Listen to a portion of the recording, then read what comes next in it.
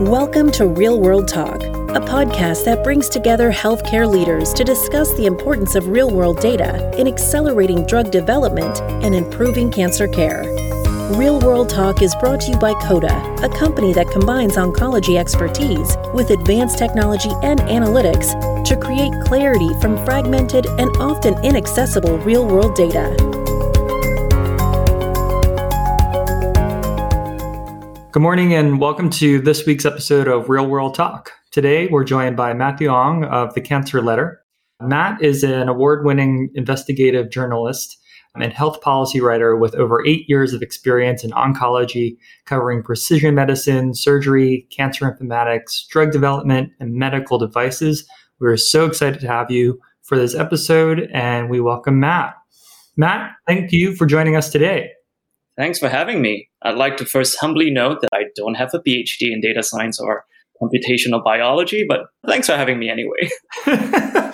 Well, we really appreciate it. Every time that we read the Cancer Letter, we come away with a wealth of information. So you really provide a great service to the space. And just very excited to have you here today. Thanks.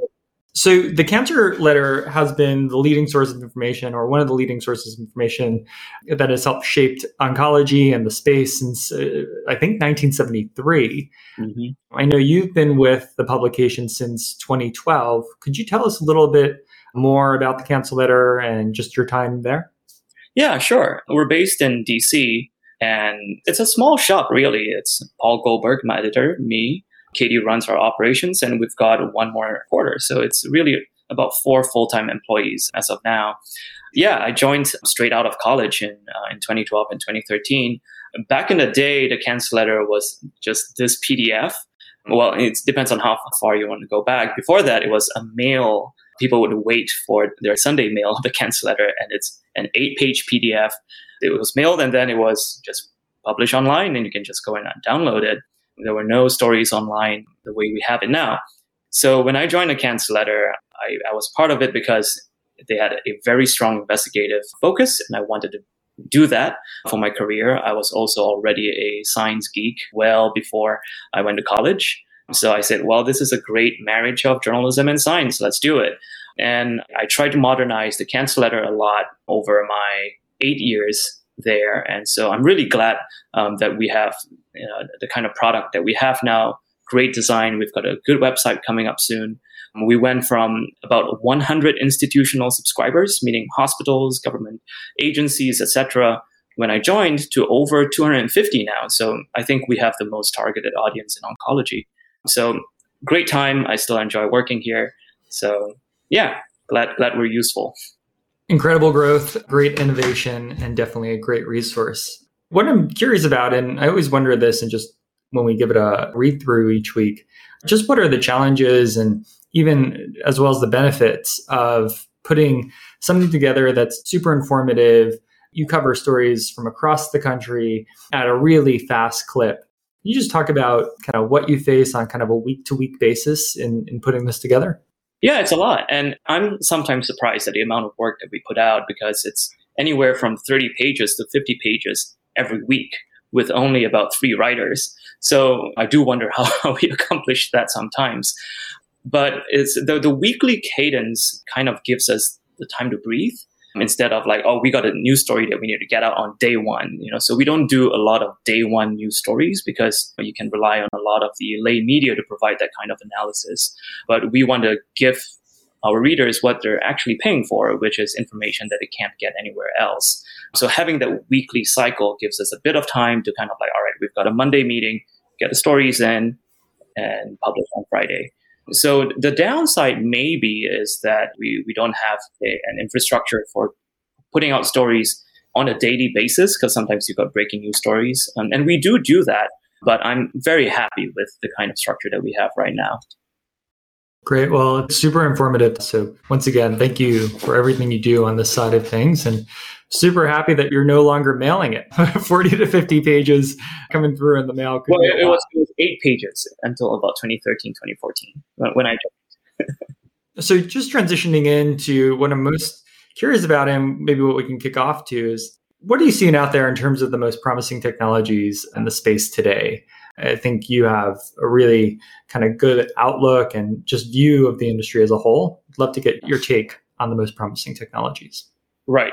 Yeah. So I do want to note that I'm not a part of a health IT company. I'm not a part of an academic cancer center, but working at a cancer letter really gives me that kind of front row panoramic view of rapid developments, right, in oncology.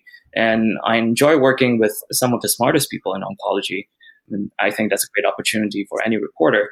So, and we're talking today, right, because of two of those revolutions in oncology over the past 10 years, or 20 years or more, really. The first would be the mainstreaming of the molecular approach to cancer management, immunotherapy, combination therapy, cellular therapy. And the second is probably the advent of cancer informatics, in the sense that it's no longer a pipe dream. It's here, and we're now a long ways from the American Recovery and Reinvestment Act of 2009, right? The economic stimulus package that started turning paper records into fossils, figuratively speaking. Mm-hmm. So what are some of the most promising things? Before I answer that, I think it's good to talk about what are we doing right? What is the field of cancer informatics doing right? And I think over the past at least 6 years, I think it's a sign of better times to come when we're at a point of curating really very sophisticated use cases and pilot projects, with very convincing data and a level of methodological rigor that can support equally convincing conclusions. So it's kind of that whole framework that is starting to make this happen on a systemic level. And I think a very good example of a project that I think CODA is involved in would be the most recent phase of a pilot project on the development and validation of real-world endpoints. It's the one led by Friends of Cancer Research, 10 collaborators, really unprecedented level kind of collaboration for a real-world evidence project. And so I think that work in non-small cell lung cancer, melanoma, that's some very important, very resource-intensive benchmarking work to say, hey, this is proof of concept that there may very well be real utility and feasibility in transforming real-world data, real-world evidence, something that we can harness for regulatory purposes. And we can talk about more of that later. I can go on about more promising technologies if you want me to continue. Yeah, no, I think we could really build on that. So you acknowledged a great deal there and really want to dig in on those kind of key tech advancements. What do you think is really kind of leveraging the policies that have been put into place, that have been implemented over time? What tech has been kind of pushed out to kind of build on that and kind of create the momentum we're seeing today? Oh, wow. We can talk about the most obvious kinds, which is imaging, right? We've got algorithms that can beat humans at chess. We've got algorithms that are as good or better than trained pathologists at diagnosing tumors just based on the slides. But I think from advances like that, we've come to the point of, I recently had a very interesting conversation with a company in Paris really about how artificial intelligence may already be capable of systematically predicting RNA-seq profiles from whole slide images of cancer cells, right? And speaking of the molecular approach to cancer management. So what does something like that mean? So it means that we're at a point where maybe an oncologist, not too far in the future, might be able to pull up a slide of a tumor biopsy on a screen and without having to order a biomarker test, see the molecular characteristics of the cancer. So I think that's really cutting edge in my opinion. And so the answer so far appears to be it's quite possible, and we've got proof of concept that this works. So like many of the other technologies in artificial intelligence and machine learning, there's obviously a lot more finessing that needs to happen. But I think it's impressive that the informatics space that we're now in is capable of predicting expression of genes involved in cancer development of many cancer types. You can take specific sets of genes and say CD3 receptor encoding genes and use those to produce a precise heat map of gene expression. There's also the ability to predict tumor status, response to therapies. For example, that the model that this company was producing performed well at predicting the microsatellite instability status of the tumor samples, which in turn can predict patient response to immunotherapy. And that's kind of where we are. That's what we want, right? And so, FDA has approved a bunch of drugs for those indications in MSI high and colon cancer, for instance, Devo, Yervoy, Keytruda. I'm sure there's so much more, but that's only one example. Yeah. Thanks for that. Yeah, certainly another example of kind of the groundbreaking catches that the Cancer Letter really monitors and kind of brings to light. So really, really appreciate that. Wanted to kind of flip it on the other side and talk a little bit about what you've seen as kind of failures, right? So with any sort of new technology, new innovation, you have your ups and downs. And so talk a little bit about what we have learned or what we can even learn from the past failures of machine learning and AI in the space. Yeah, sure. That's a great question. I think when you look back at past examples of ambitious informatics projects in oncology that maybe didn't deliver what they promised, well, the key commonality there is overpromising. So that's not to say that you don't need big budgets, you don't need big goals, big budgets, big goals. Those are fine.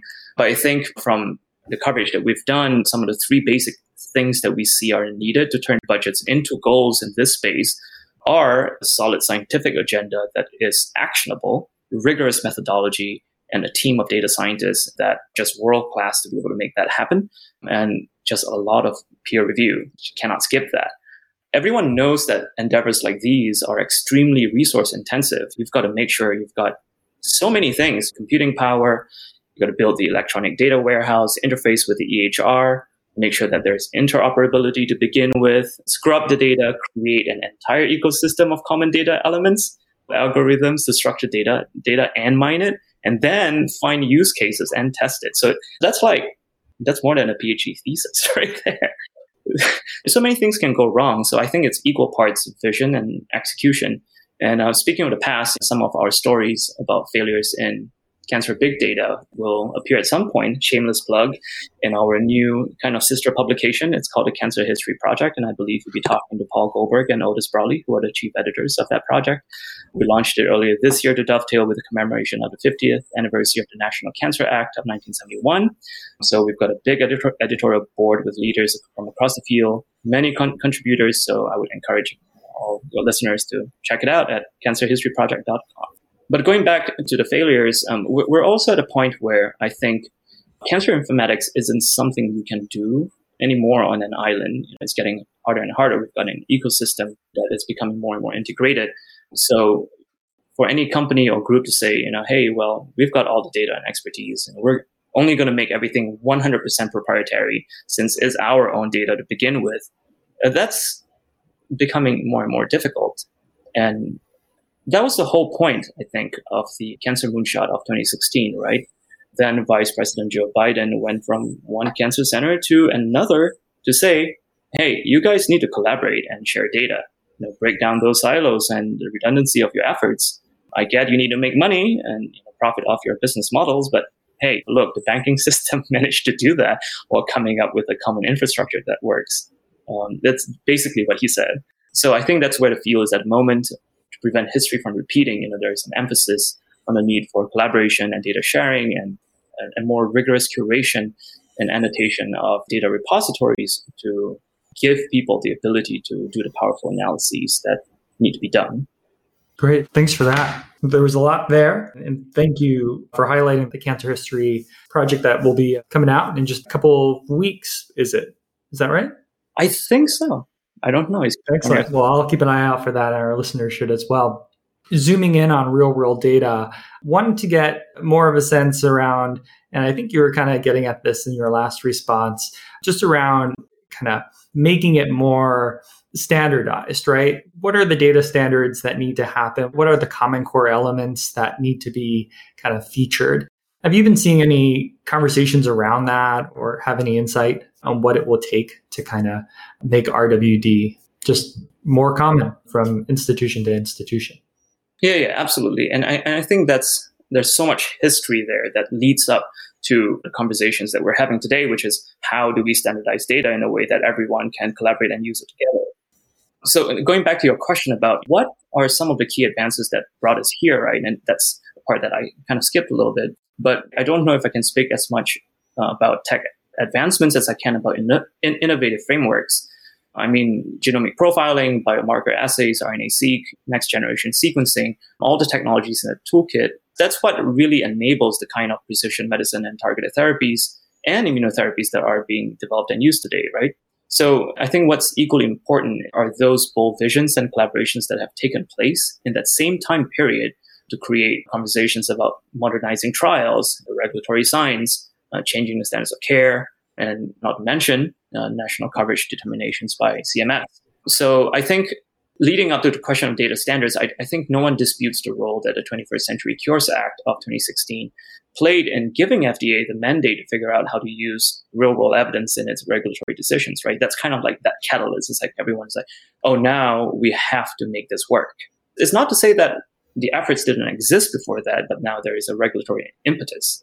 So advances in computing aside, I think at least 3 recent events, I'd argue, played an important role in democratizing cancer research and cancer informatics and making that accessible, at least in 2020.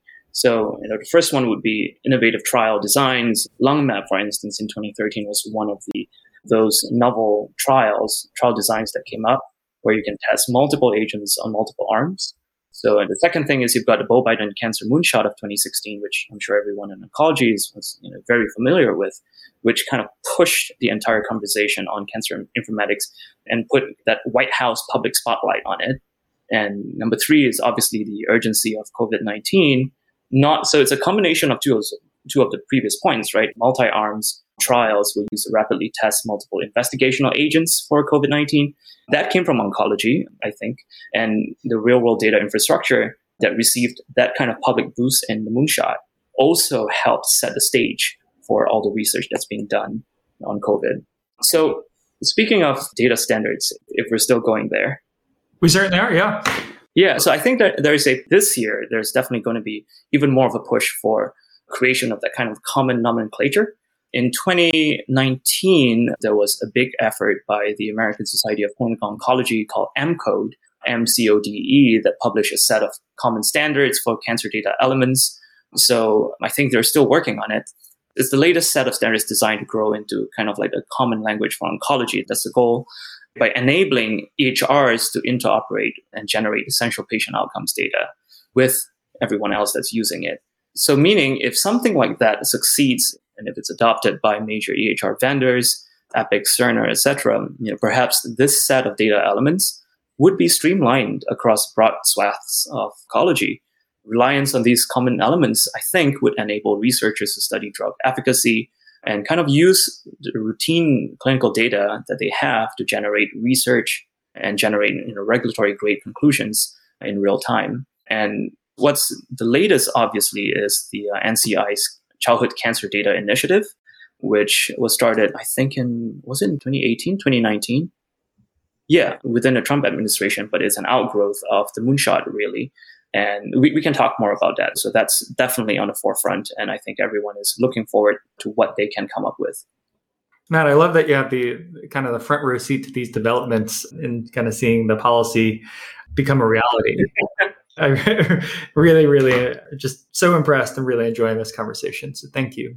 So technology is a wonderful thing. I think you've listed out countless examples of how it's advanced the field, but there is a technology divide in some cases, and I wanted to get your take on it.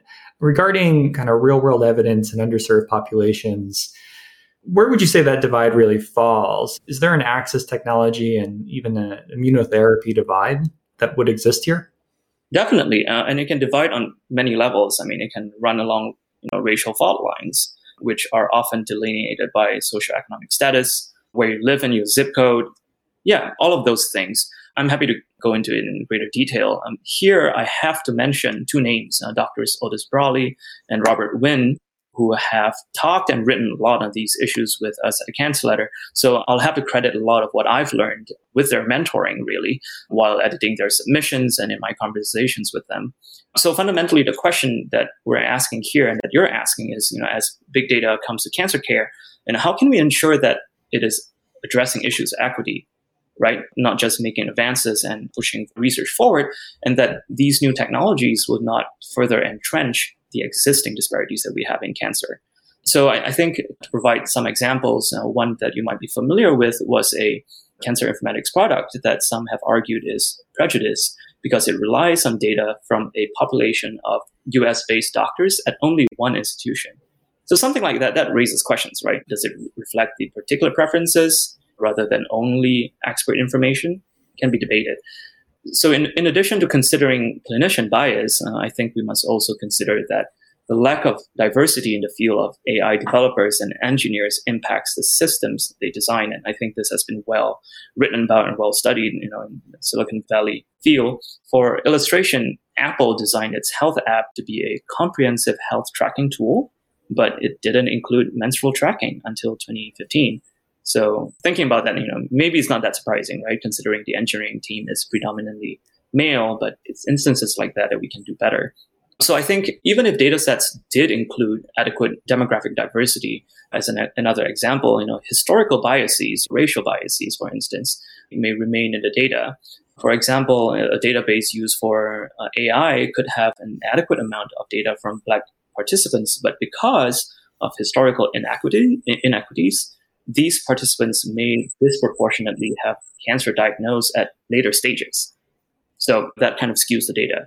There's also an immunotherapy divide with the latest advances that we have and treatments. When you look at clinical trials for checkpoint inhibitors, that's a great example. There is an obvious racial disparity in enrollment. There is a study that evaluated phase 2 and 3 clinical studies using pembrolizumab or ipilimumab for the treatment of head and neck, prostate, and lung cancers. And as it turns out, the study found that 79% of trial participants were Caucasian or white, while 14% of the participants were Asian, 3% were African American, and 4% were other or unknown. So those data demonstrate ongoing inequities in clinical trial participation that will exacerbate the emerging immunotherapy divide that we're talking about. And which brings us to the issue of access. If you want me to go on, I'll talk about access. Certainly. No, you're hitting a lot of points that are important to CODA. So please go on. Yeah. Yeah, this goes beyond a disparity in access, I think, to just technology and information. It's much more than that. With some patient populations, particularly the elderly, maybe also the urban-rural divide. So clearly, when there is a lack of representation or diversity in your trial sample, you run the risk of limiting the generalizability of research findings and access to high-quality oncology care. But that's a given. So I think here it's worth mentioning efforts like NCI's community outreach and engagement requirements for cancer centers seeking NCI designation. So that concept of outreach and engagement is not entirely new. I understand it's been part of the portfolio of many academic cancer centers since the signing of the National Cancer Act. But since 2016, the NCI made the COE requirement an essential part of the reissuance of the cancer center support grants, which a lot of cancer centers rely on for many of the things they do. It's also a level of prestige, right? So I think that's one way of ensuring that top tier institutions, not that they pair their esoteric pursuits, if you want to call it that way, with real world change in the communities that they serve. So yeah, to wrap up my point about clinical trial enrollment, I think that's one area in which cancer informatics and especially clinical trial matching tools can play an outsized role by connecting traditionally underrepresented communities to trials that are changing standards of care on an almost weekly basis. And it seems nowadays that they perhaps otherwise would not have access to. Great. Thank you, Matt. It's a topic that we'd love to stay connected on, kind of push forward some of the initiatives that CODA has at the forefront for 2021 and beyond, because we certainly agree with the points that you made. Looking ahead, there are a lot of initiatives that you cited that are either maturing and are really coming into the peak of their impact, and others that are just getting started. Would love to get a sense of your kind of predictions for the next calendar year, if not the next 2 calendar years, of what we can really expect to see in the space and kind of bring in this whole conversation together. Right. I think this is a really high level item on everyone's mind, which is the Biden administration, right? Joe Biden and Jill Biden have clearly done a lot for the cancer moonshot in 2016. And so I think there's a lot of high expectations on them to kind of maybe go beyond that and capitalize on the momentum that they generated during the cancer moonshot. So a lot of folks I've talked to have said or speculated that there may be a renewed focus on areas in oncology beyond therapeutic discoveries or treatment, maybe cancer prevention or survivorship, definitely a focus on affordable healthcare. But I think kind of like continuing that topic of disparities that we were talking about, I think it's safe to say that most of us have been pleasantly surprised by the immediacy which they are engaging the field and delivering on expectations already. Within a month after the inauguration, Dr. Joe Biden has already issued what I consider to be an unprecedented presidential call to action on reducing health inequities and cancer disparities. I mean, she's already visited Whitman Walker Health here in DC, which was founded in the LGBT plus community, and that continues to serve historically marginalized populations. She's checked in with NCI. She's visited VCU Massey Cancer Center in Richmond to talk about disparities. So I don't think I'm being partisan here by saying that all of this is very encouraging, especially with the kind of mortality data I've been seeing coming out of the pandemic. It's really tragic, right? I don't even have to look beyond the city I live in to find evidence of that kind of disparate burden. Just a week or two ago, I looked at the data and was really quite appalled to see that 75% of the people who died from COVID-19 in DC have been Black or African American. 75%. Contrast that 75% number with the fact that less than 50% of DC residents are Black or African American. Yeah, so I think many people in oncology are expecting the Biden White House to act on health inequities. I'm very interested to see where they're going to take it, and it would be really wonderful to see a White House task force or a program that specifically focuses on these issues, and also to kind of work the cancer informatics angle that we're in to figure out where artificial intelligence and machine learning can be deployed to find and create concrete, actionable solutions for underserved populations. So I think that's something that I'm very much looking forward to, hopefully within 2021. So yeah, I also expect to hear more from Biden's team on encouraging collaborations with NCI's data federation efforts. So it's specifically the Childhood Cancer Data Initiative, which I consider to be the bellwether for a bigger, more comprehensive data federation across all cancer types, not just pediatric oncology. And it's something that Nat Sharpless had a vision to push forward, and everyone I've talked to is on board with it. So what is the CCDI? It's somewhat of a pilot project, and pediatric oncology is considered to be the perfect setting for that, because not only is there an unmet need for well-curated data repositories for childhood cancer, it's also one area where you've got smaller sample sizes that can serve as test cases, if you will, for harmonization of data. So I think this podcast is really timely, because I just finished a story about St. Jude Children's Research Hospital. They're collaborating with NCI on the CCDI. I know it's a lot of acronyms there. And they're currently in the process of deploying analytic tools across cloud databases. So that's kind of novel, right? Within this space. Previously, it was like, do we need to build an application programming interface to make that happen? But that's really hard. Let's just try and move our tools from one to another and see if it works. From, say, St. Jude Cloud to NCI's Genomic Data Commons and vice versa, and see if that happens. So I'm quite excited to see how that pans out in the future. They've already released a master plan for how it's kind of like a hub and spoke model for building the data federation. So yeah, a lot more to come. I'd also like to give a shout out here to Kids v. Cancer, which is a policy think tank here in DC and an advocacy organization in pediatric oncology. They've got a new effort that they're working on to figure out how to get Medicaid coverage. I said earlier that without coverage, sometimes it's hard to make these things work. To get Medicaid coverage for tumor profiling for kids with cancer. So what would that do? That would create kind of like a data pipeline that would then help populate the CCDI. So I think that's really important. And finally, coming back to there's so much going on. I'm just going to pick a few highlights that the Cancer Letter is focusing on. And coming back to one of the pilot projects I mentioned earlier in our conversation that CODA is involved in, the Friends of Cancer Research project on real-world endpoints. It's something I know a lot of health IT companies and biopharma companies are watching really closely, because they're all competing, right, for the same kind of data resources. So in September 2020, the collaboration announced the results of their latest analysis of real-world outcomes from treatment of non-small cell lung cancer and melanoma with checkpoint inhibitors. And that analysis was, I kind of want to use the word groundbreaking here, being very conservative with that, because it showed that the magnitude of benefit obtained from these immuno-oncology agents and treatment regimens in the real world is directionally similar to outcomes in a conventional clinical trial. So they're quite far into that benchmarking effort that is needed to validate and to see if this works as a proof of concept at this point, right? So, for instance, real-world overall survival and time to treatment discontinuation, and comparing that with traditional and conventional OS and PFS, etc. And I'm sure Jeff Allen has probably talked to you guys at length in that separate podcast.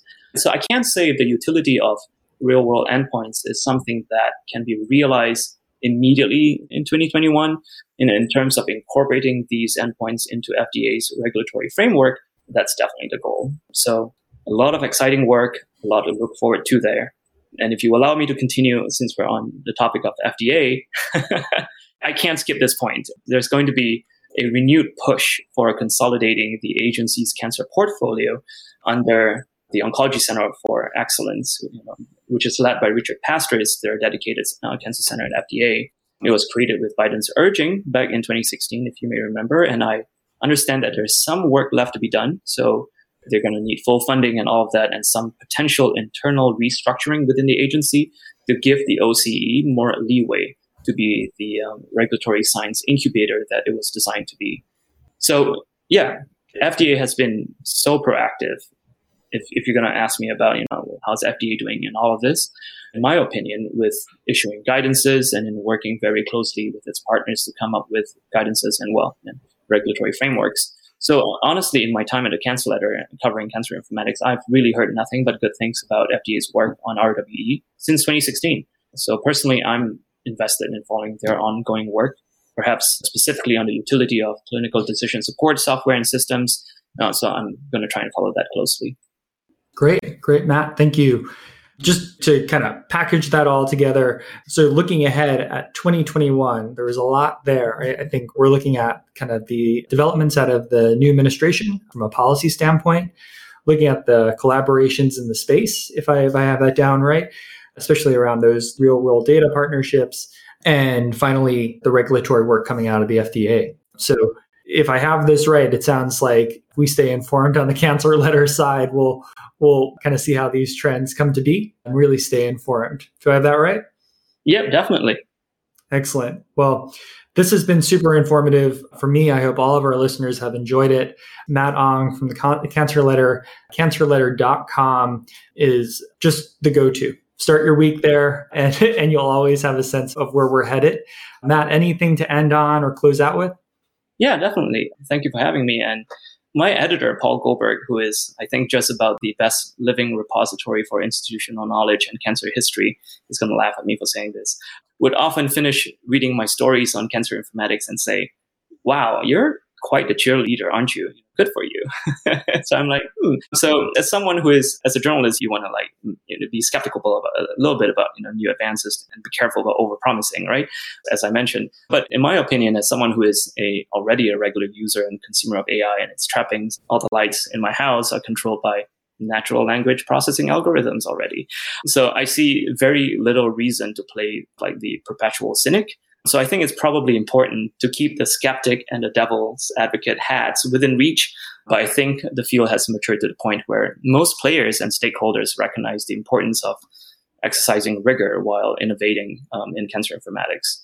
So kind of to end with Amy Abernethy. So in the time leading up to her current position as Deputy Principal Commissioner and Chief Data Officer at FDA, she would often tell me that cancer informatics, it's a field in which a rising tide lifts all boats. So I very much buy into that concept. I very much see the value on my part of continuing to provide some of the most in-depth coverage of cancer informatics, coverage you can't really find outside of the Cancer Letter. So yeah, I'm looking forward to all the exciting developments to come in the next year or two. It's a great place to end on. Matt, thank you so much for your time. Thank you so much, Kevin. And thank you for everyone for tuning into this episode of Real World Talk. Look forward to having you on the next episode. In the meantime, be well. Take care. Thank you for joining us on this episode of Real World Talk. For more episodes and to understand how we can all bring clarity to cancer care using real-world data, please visit us at codahealthcare.com. We look forward to having you next time on Real World Talk.